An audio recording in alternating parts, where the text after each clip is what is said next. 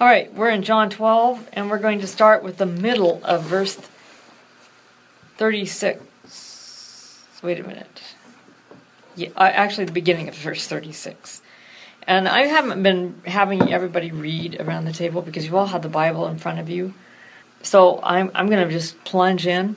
I think it saves us time. Okay. Okay.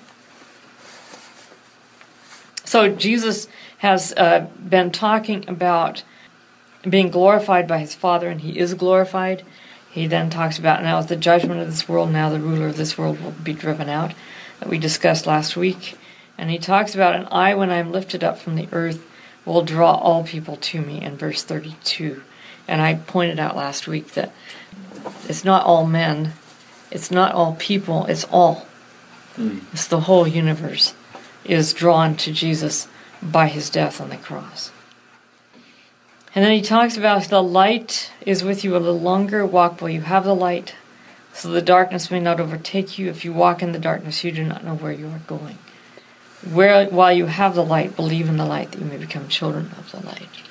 And of course, what we know is that the light becomes greater the more we follow it and walk in it. Now we come to verse 36, the middle of verse 36. After Jesus had said this, he departed and hid from them. Why? Why does Jesus hide? It's not his time yet. It's not his time yet. It does say that somewhere else, doesn't it? In the Gospels. Mm-hmm. Well, I mean, later in 13 he says that his time has come. Right. He's been saying that for quite a few years, actually. For about 3 years, Jesus has said, my hour is not yet come. Yeah. He says that was his first miracle, turning the water into wine. What does verse 37 say, though, that might help us with this question? They did not believe in him. They did not believe in him. Why would you hide from someone who doesn't believe in you? It seems like you would want to come out and really show them who you really are. Why would you hide from them? Well, he's done so many things before. There's nothing he can do to change their mind, in a sense. Die is cast, huh? You know what that expression comes from. Explain. Dye, when you dye clothing, for example. Mm-hmm. You can't go back. You can reverse the dye if it's not cast. Oh. It's once the die is cast, it can't be reversed. So it comes from that. It seems to me in our world it's getting harder and harder to discuss things with people. Yeah. That they have their minds made up. And nothing you say is going to change it. In fact, the more you talk, the worse it gets. So Jesus is faced with this. This is what I would call a maturation point. When light is shed, it brings maturity. It brings maturity whether you are grapes or grain. And I'm using the metaphor from Revelation, which is also John's book, where he talks about the harvest of the grapes of wrath and the harvest of the grain, which is the righteous. What brings that to fruition, to maturity, to where it is fixed, and it can only go on and start reseeding itself, is the light shining on it, brings it to maturity. Which means that whenever we give the truth about God, we are actually causing a settling into the truth, or a settling into denial of the truth. Because by shedding light on people, that you give them the opportunity to either embrace the light and be transformed by the light, or to reject the light and to harden their hearts against the light, so that the more light you shine, the more they harden their hearts against it.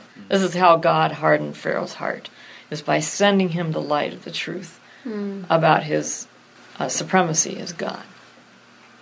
So, do you have something to say, Kim? I'm just wondering, the thought runs through my mind, he hid from them because so many times they wanted to kill him. Does that have anything to do with... Well, I think it has to do with my hour has not come. My hour meaning whatever I do with a perspective of the cross, and so I can't hasten it before its time. But once it's time, then I'm ready to hasten it. But that doesn't seem to be the case here because he's already hastened it. In chapter 11, by the resurrection of Lazarus, that was a deliberate move that he knew would bring him to the cross. And then his triumphal entry was the second move, deliberate move to bring him to the cross. So it seems to me he departed and hid from them, maybe because he didn't want to die any other way than he had just said he would die. So that may be the problem. They've tried to stone him several times. They tried to throw him over a cliff once. There's other ways to kill him than the cross. He wants to make sure that the way he dies is the way he's supposed to die. So that could have something to do with this being hidden. But it's intriguing. The reason John gives is they had so many signs, but they did not believe in him. And that's in conjunction with his hiding. Is it possible that Jesus knows that if he shines too brightly right in their face, they'll resist him? Whereas if he backs off and hides, he gives them time to think about what has just happened.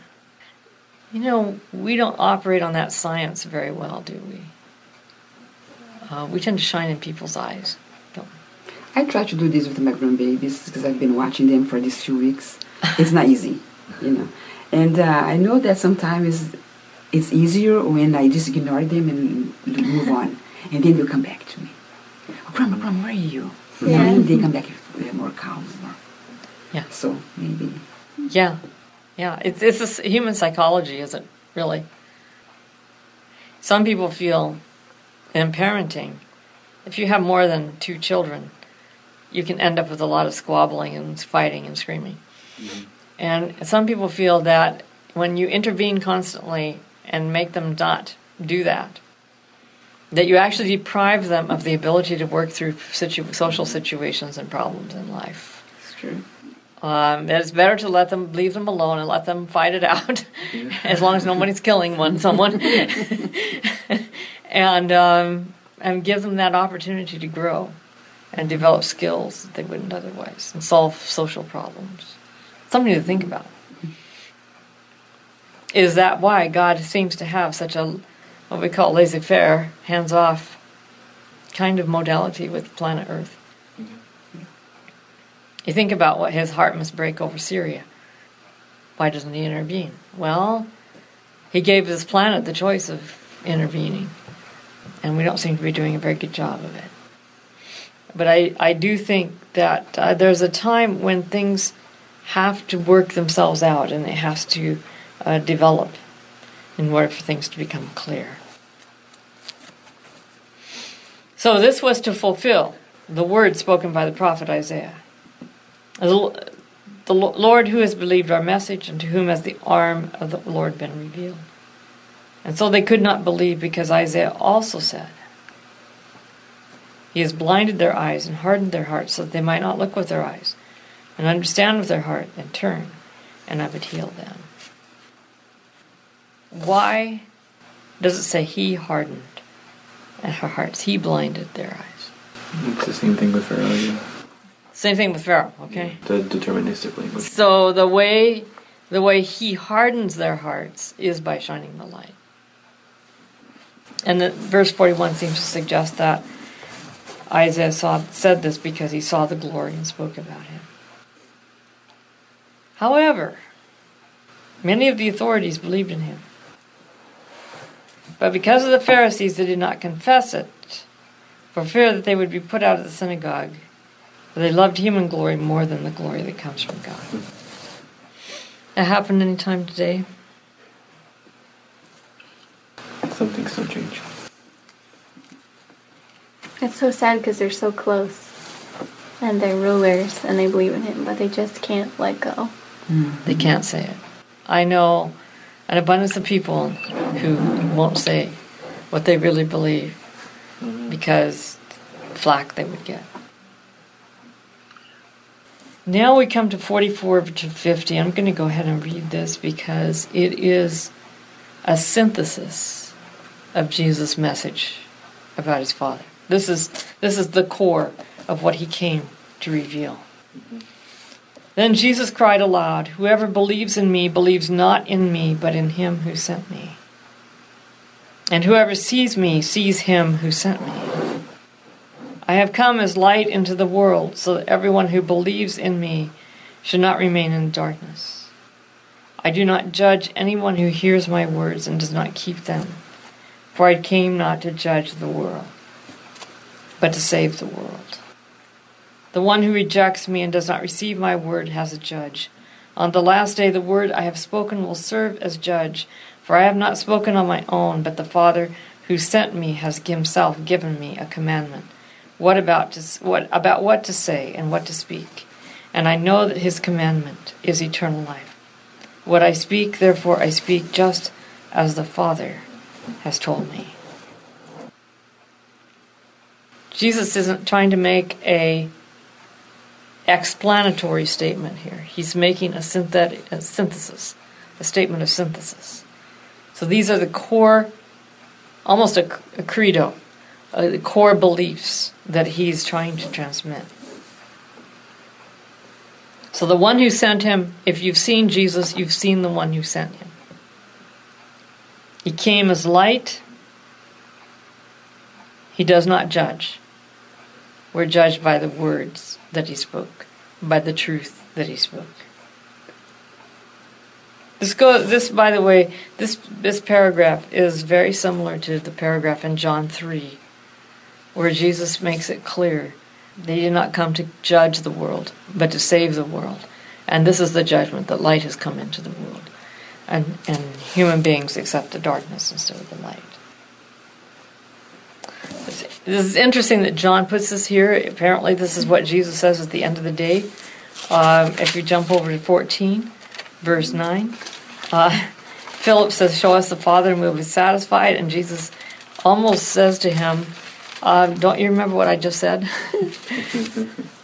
Anyone who has seen the one who sent me anyone who has seen me has seen the one who sent me.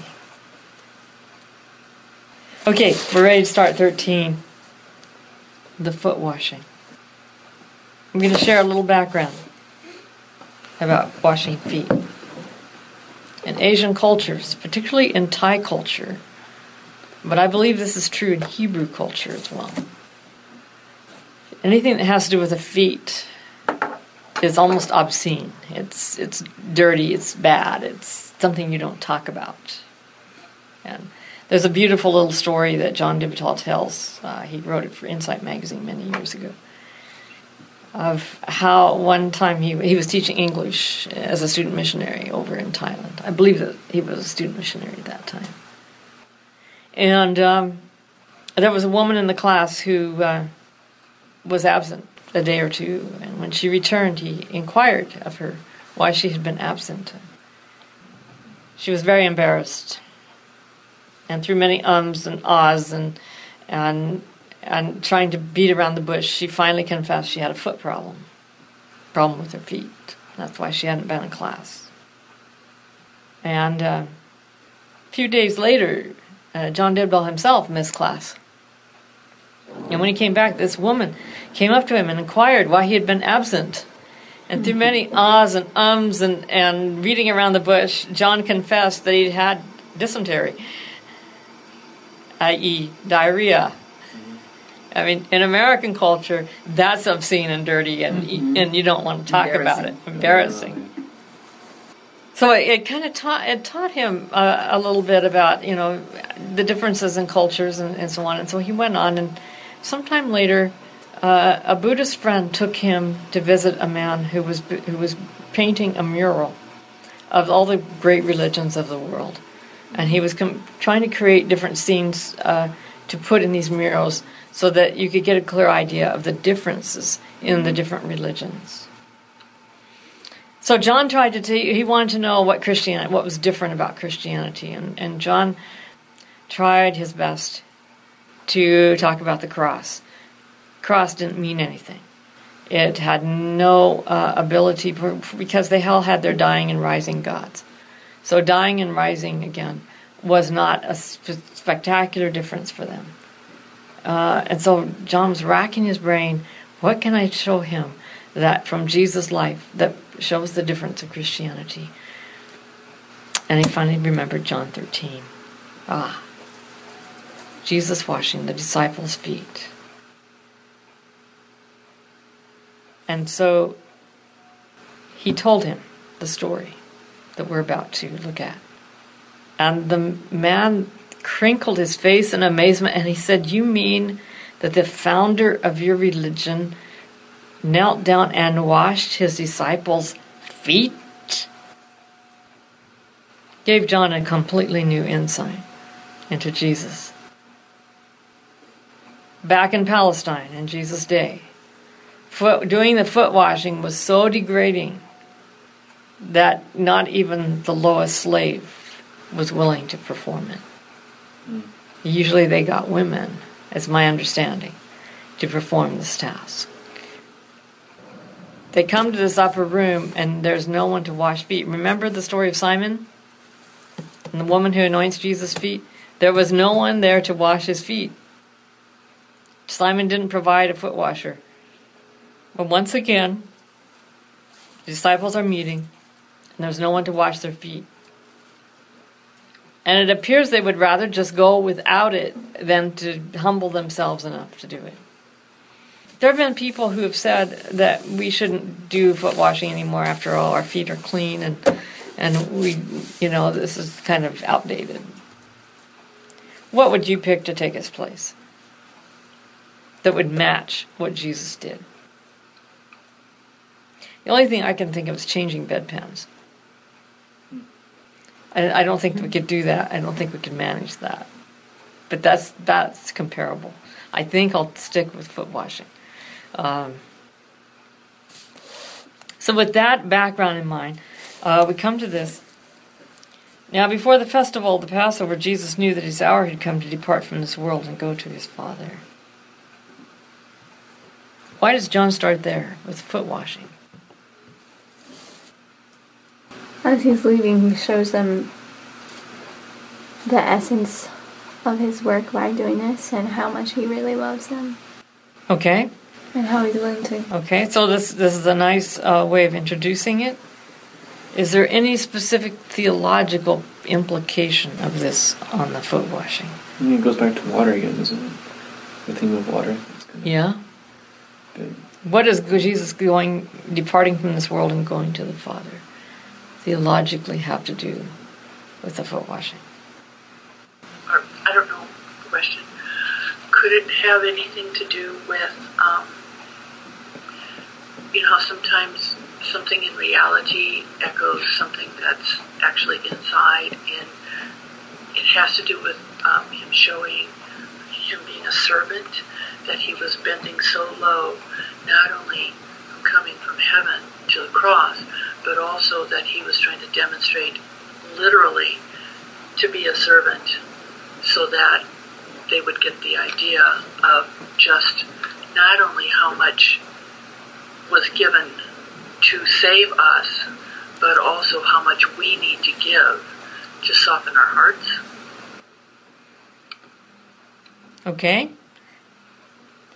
Yeah, I see there's a connection between him coming from the Father and going back to the Father and this foot washing.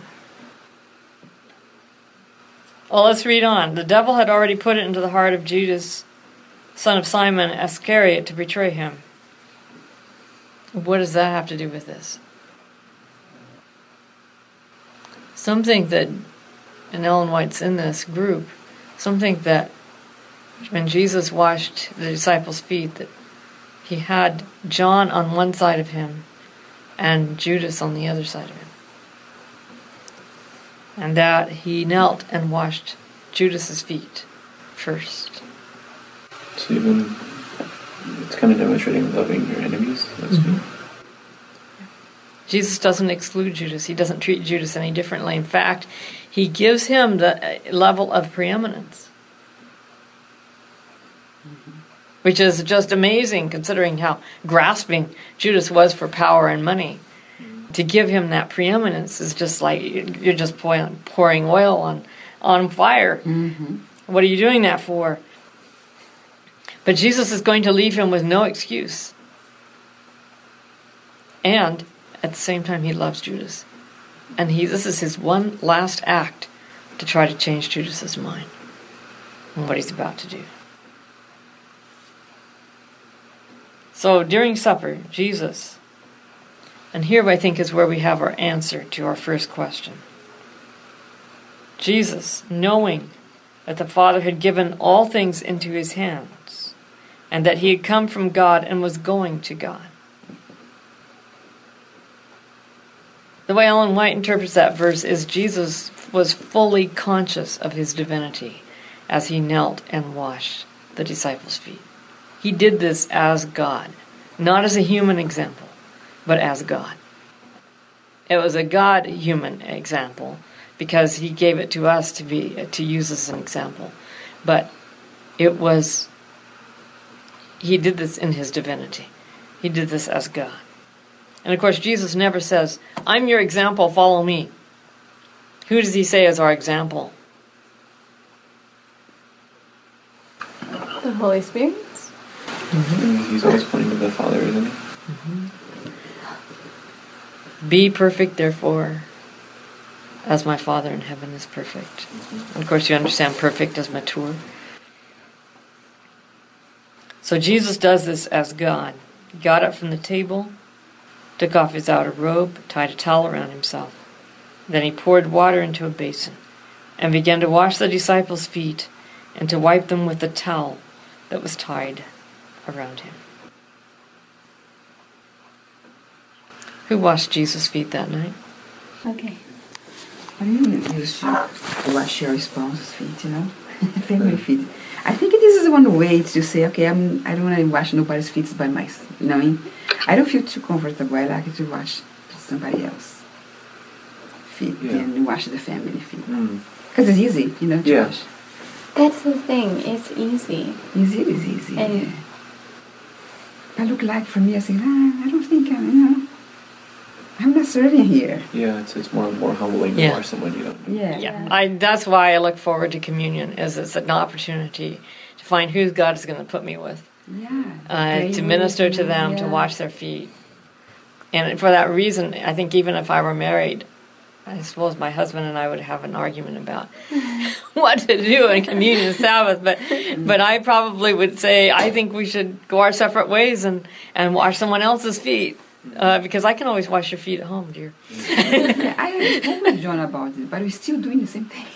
Yeah, it would be interesting to do that. Yeah. But in verse 12, he washed their feet and then sat down again. So no one washed their feet. He washed their feet. No one washed Jesus' feet. Think of the opportunity they could have had. That would have been amazing.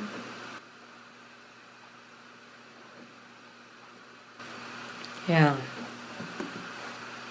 I mean, you probably wouldn't see that kind of response until after the pouring out of the Spirit. Because they still didn't quite get the message yet. Like, you see them and you see their responses coming up to the cross, and they're still not completely understanding the whole purpose of why Jesus is there. And so I feel like that's why they never offered to wash his feet, because they didn't really understand yet. They didn't understand the opportunity. Yeah. To me, this is a powerful, powerful moment. It's one thing to talk about the kingdom and say, whoever is great among you must be your servant. It's another thing to get down on your knees and illustrate it. Yeah. At the very lowest level of society. Because this is the lowest down thing you can do. And Jesus says, I'm not too dirty to do that. I'm not too pure and holy to do that. This is what love does. This is what holiness is kneeling down and washing dirty feet. So he comes to Simon Peter, who remonstrates with them and said, "You are never going to wash my feet." And Peter says, "Okay, you can't take part of me because obviously you're above my kingdom. My kingdom's down here." So Simon says, "Lord, not only my feet, but my head and my hands." And Jesus says, "No, you only need your feet because you've already bathed. You've been baptized." And then he says, and you are clean, though not all of you. The you there is plural.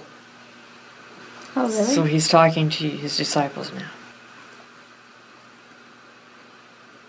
So when in verse 10 is probably addressed to everybody. So Jesus is probably looking around at everybody So it wasn't just in the group. Judas. It wasn't just Peter Oh, that he's talking to. The first half of this. Okay. Did all the disciples have knowledge of what Judas is doing? Because I know that John says it, but John writes this years after. My sense of things is they did not know.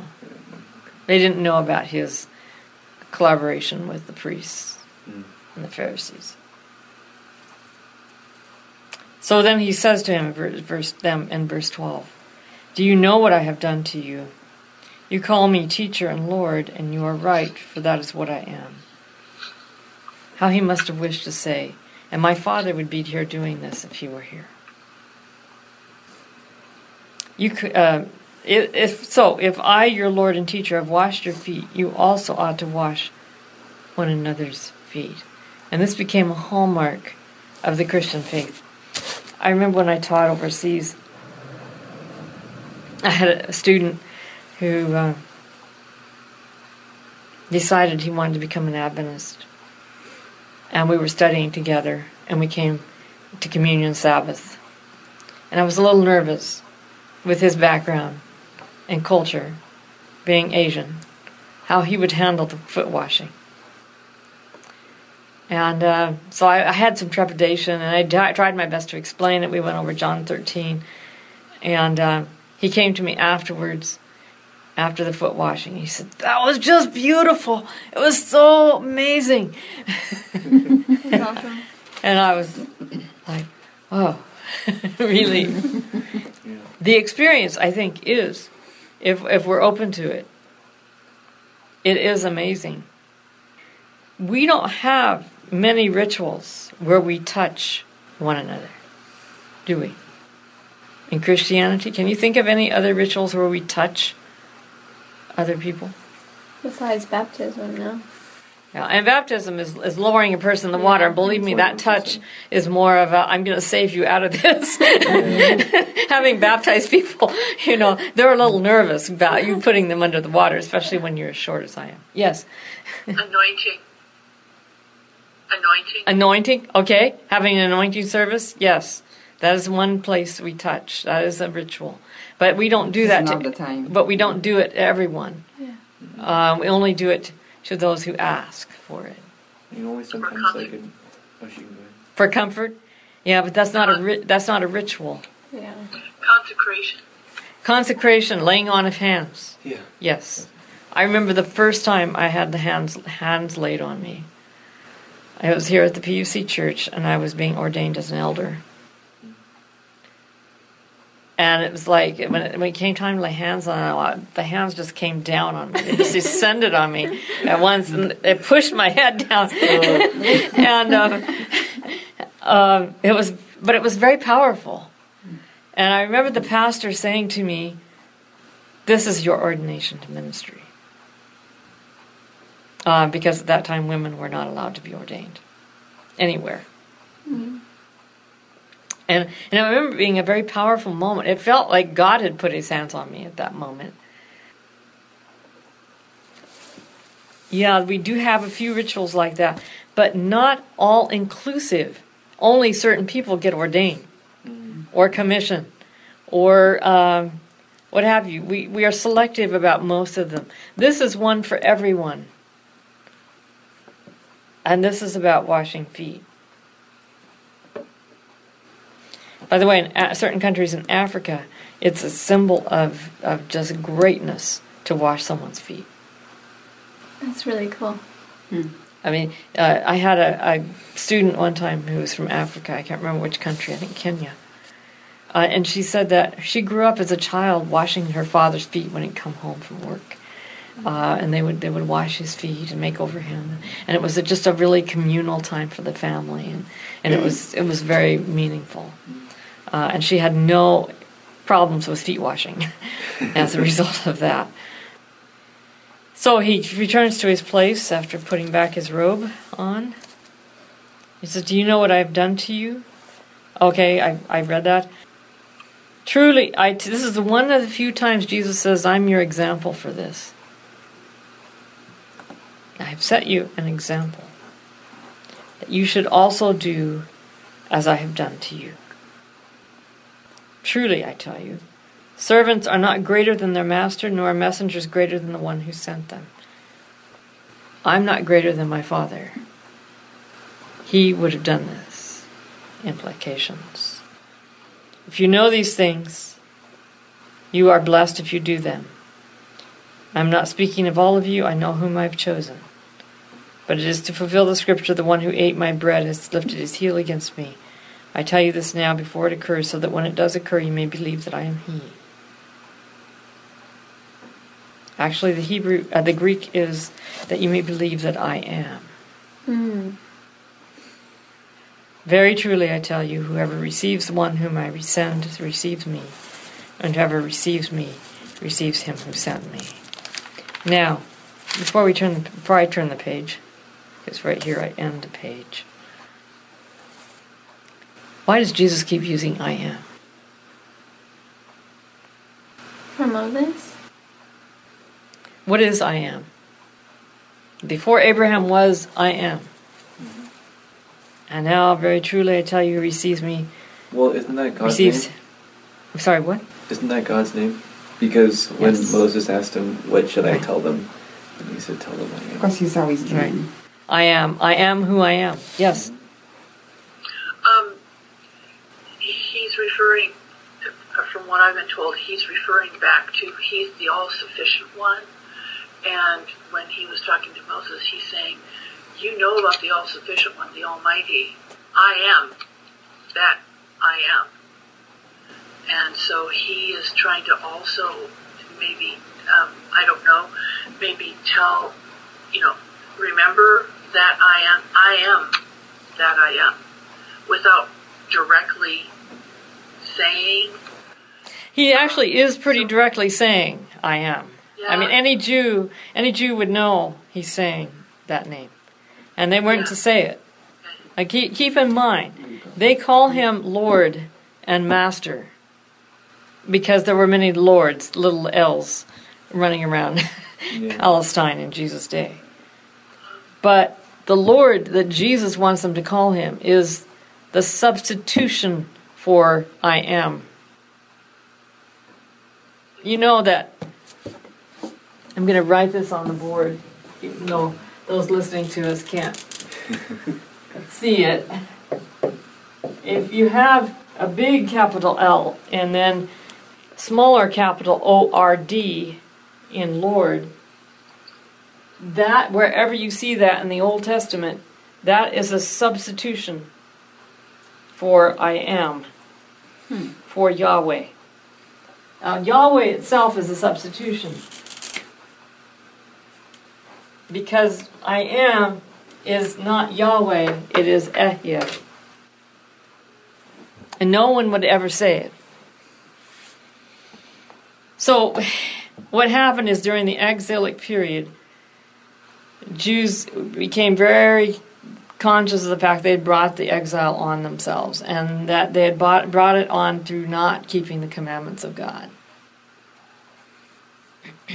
So they became meticulous in keeping the commandments. And when they came to commandment number 3, you shall not take the name of the Lord your God in vain. You shall not take the name of Yahweh your God in vain. And that Yahweh is God, well, it is a substitute for God's name, which I gave you. They decided that they couldn't even pronounce Yahweh, because that's what's in the text. So instead of pronouncing it, they substituted the word Adonai. And everywhere you see the Lord in the Old Testament with capitals, you are seeing you are seeing the substitution of Adonai worked into the Greek translation of the Old Testament and reflected in the Latin Vulgate and finally in our English versions. There's hardly any translators who have ever gone back to Yahweh. And believe me, if you're reading a paper, as I did once, I read a paper for the Society of Biblical Literature International meetings in Cambridge, England one summer. And about a third to half of the room were Jews from Israel. And I have the happy distinction of looking Jewish. So I debated to my friend who was with me, who was Nancy LaCourte. I said, I don't know what to do. And she said, well, I think you want to be yourself. Because I didn't know whether to read Adonai or Yahweh in my paper. I read Yahweh, and that half of the room gasped because they expected me not to do that. But this is how serious this is. So when Jesus says, I am, it just throws up all red flags. I mean, he's blasphemy. He's breaking the third commandment flagrantly. And that's why they pick up stones to stone him in John 8. I personally think it's breaking the third commandment more to lose sight of the name of God and to substitute something for it that has misrepresented him. So you're saying like substituting that and then using that like more frequently, because it's kind of like almost like beating around the bush. Like, well, it isn't just beating around the bush. You're qualifying God as his character. Everything is about kingship. It's about lordship. Mm-hmm. And that's not what Jesus came to reveal. That is not who God is. Mm-hmm. As a substitution, a man-made substitution of Adonai for Yahweh. And you look at Yahweh, Yahweh is, well, in the first usage of it that I mentioned, yeah. That is a Cal imperfect, first common singular verb, to be. I am. Why would God choose the verb to be as his name, as his character name? Yeah. Does it have anything to do with his preeminence of all existing? Okay, and the Cal imperfect is constant. It is ongoing. Whereas if he'd chosen the perfect, which would have been a little different verb to be, it would have been more punctiliar or more bounded by time. But this has no time. This has a timelessness. I am always, I will always be, I will have always been. And in Hebrew, you don't really have tense. You have simply constant or non-constant time. But there's something you need to know about that verb to be. It is not static. It is dynamic. It is being. It is being. And I don't know how to really to try to describe it. To me, that he would choose this name means I am who I am, and I won't change. I won't be any other. I am constant. So, to me, this is very important. He's asking them to believe that he's God, and that he bears the name of Yahweh. And this is something the disciples hardly get. And we don't get it today because even this translation has it in a footnote that he said, I am, period. They say that I am he. They add the word he. That's not in the Greek. And so you lose the huge importance of recognizing that Jesus is God. He is the Yahweh of the Old Testament.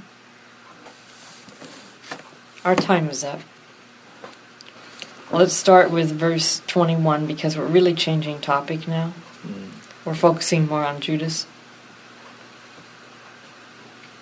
And we can finish that next week and begin verse 14.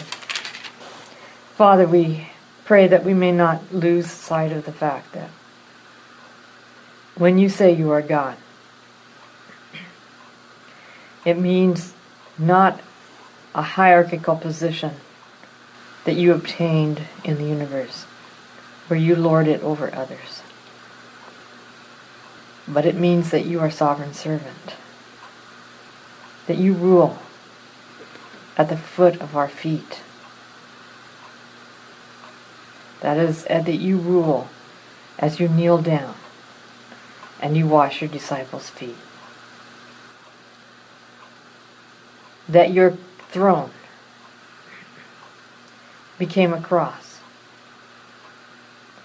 And that for you, the way of kingship is the way of self-sacrificing love. It does not seek its own. May we admire you not for kingly power, not for authority and sovereignty, but for the love that you showed and the way that you showed it and the nature of your kingdom. And we thank you in Jesus' name. Amen. Amen.